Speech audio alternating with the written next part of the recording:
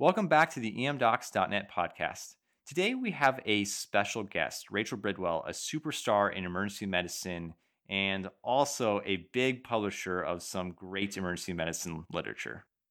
Thanks for having me back, Britt. Today we're talking about some sneaky causes of seizures. Seizures account for about 1% of all ED visits every year. And this goes beyond the dangerous causes that are usually on your differential, like trauma, intracranial infection, hypoglycemia, some drug intoxications and withdrawal, and even intracranial bleeding.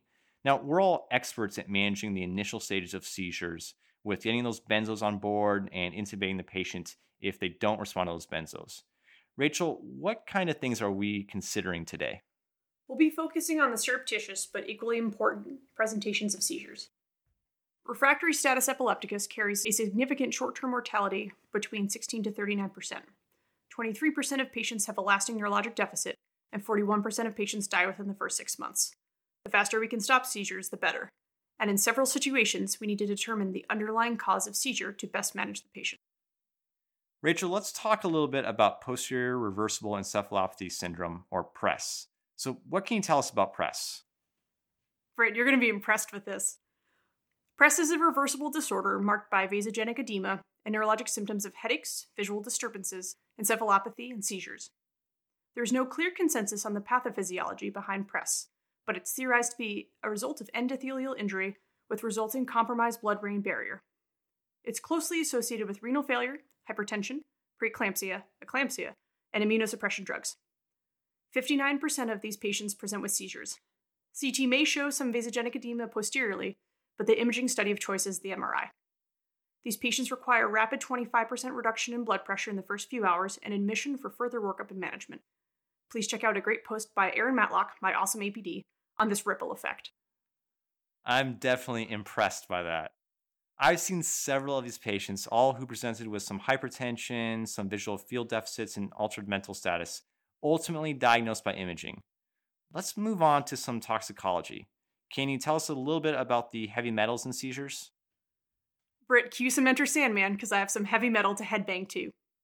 There are a variety of heavy metal toxicities that may present with seizures, but it's often a late finding, such as lead, thallium, zinc, arsenic, and copper. Lead is more commonly associated with seizures, though vague and subtle CNS symptoms such as headache, insomnia, ataxia, and restlessness will manifest first. Chronic lead exposure can also produce a thiamine deficiency, further lowering the seizure threshold in this population. These patients with seizures from lead should be treated with chelating agents such as EDTA and Suxamer. Additionally, mercury and tin can present with seizures after both acute and chronic ingestions.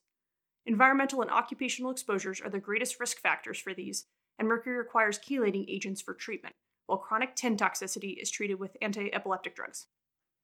That was great, though I may skip the Black Sabbath and shark fin soup to avoid seizures. Any other fun metals or bands you want to mention? I do have more metal for you, but this time we're moving over to the Group 1 alkaline earth metals.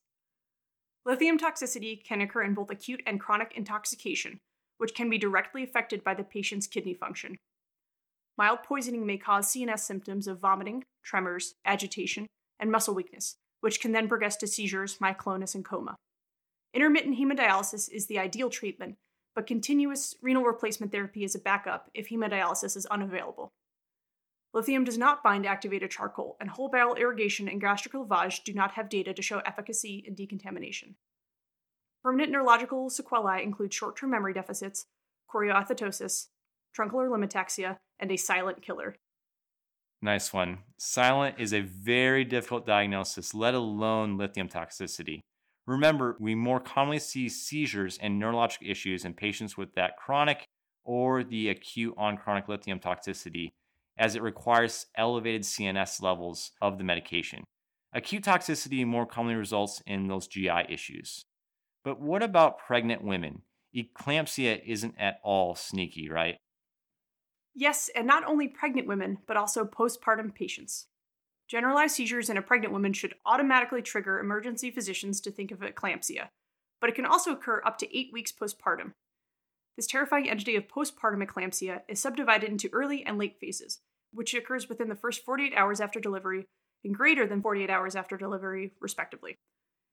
Eclampsia both pre and postpartum accounts for high cause of morbidity and mortality worldwide in pregnancy. The most pertinent feature includes postpartum eclampsia to include multiparity, mild to moderate hypertension, and headache, especially with visual changes. The most common physical exam finding is hyperreflexia, which occurs in 80% of patients. As compared to their prepartum eclampsia patients, postpartum eclamptic women do not have significant proteinuria or thrombocytopenia, making this diagnosis more challenging to catch. However, postpartum patients presented with consistently more elevated AST and anemia as compared to the prepartum counterparts.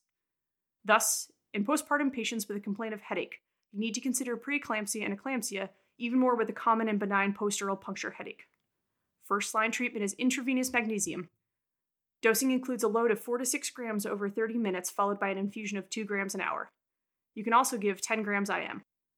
Patients must be monitored for magnesium toxicity, specifically respiratory depression and diminished deep tendon reflexes. For patients with renal insufficiency, the loading dose is only 2 grams.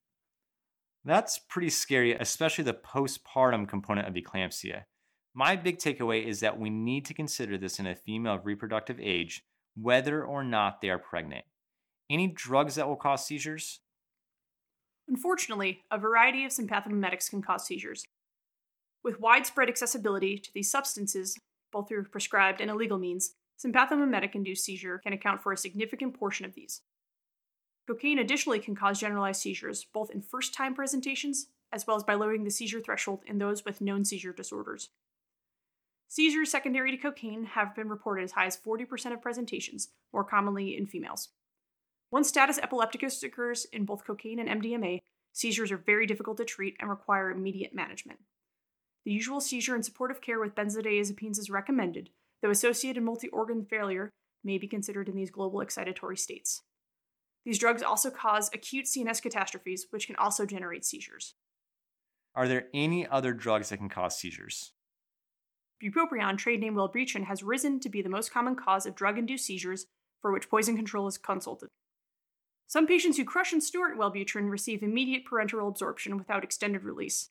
However, multiple metabolites are still active and epileptogenic. Even if the patient appears well at the time of presentation, you should observe them for 24 hours because of the extended release formulation and previous discussion of metabolites. Benzodiazepines in supportive care are recommended for agitation, seizure, and hallucination control, but avoid antipsychotics as they decrease the already lowered seizure threshold. Administration of intravenous lipid emulsion can be considered to combat cardiovascular and CNS toxicities in conjunction with a medical toxicologist. Along with the CNS effects, bupropion is also a myocardial depressant, causing gap junction leakage, widening the QRS with partial response to QRS prolongation.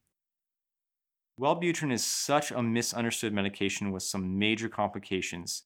One of the most difficult patients I recently treated came in with a toxicity from Wellbutrin. Now, lots of people are on dialysis. Any issues we'll see with these patients? San Antonio is a dialysis center of excellence, along with Bill Miller and Big Red.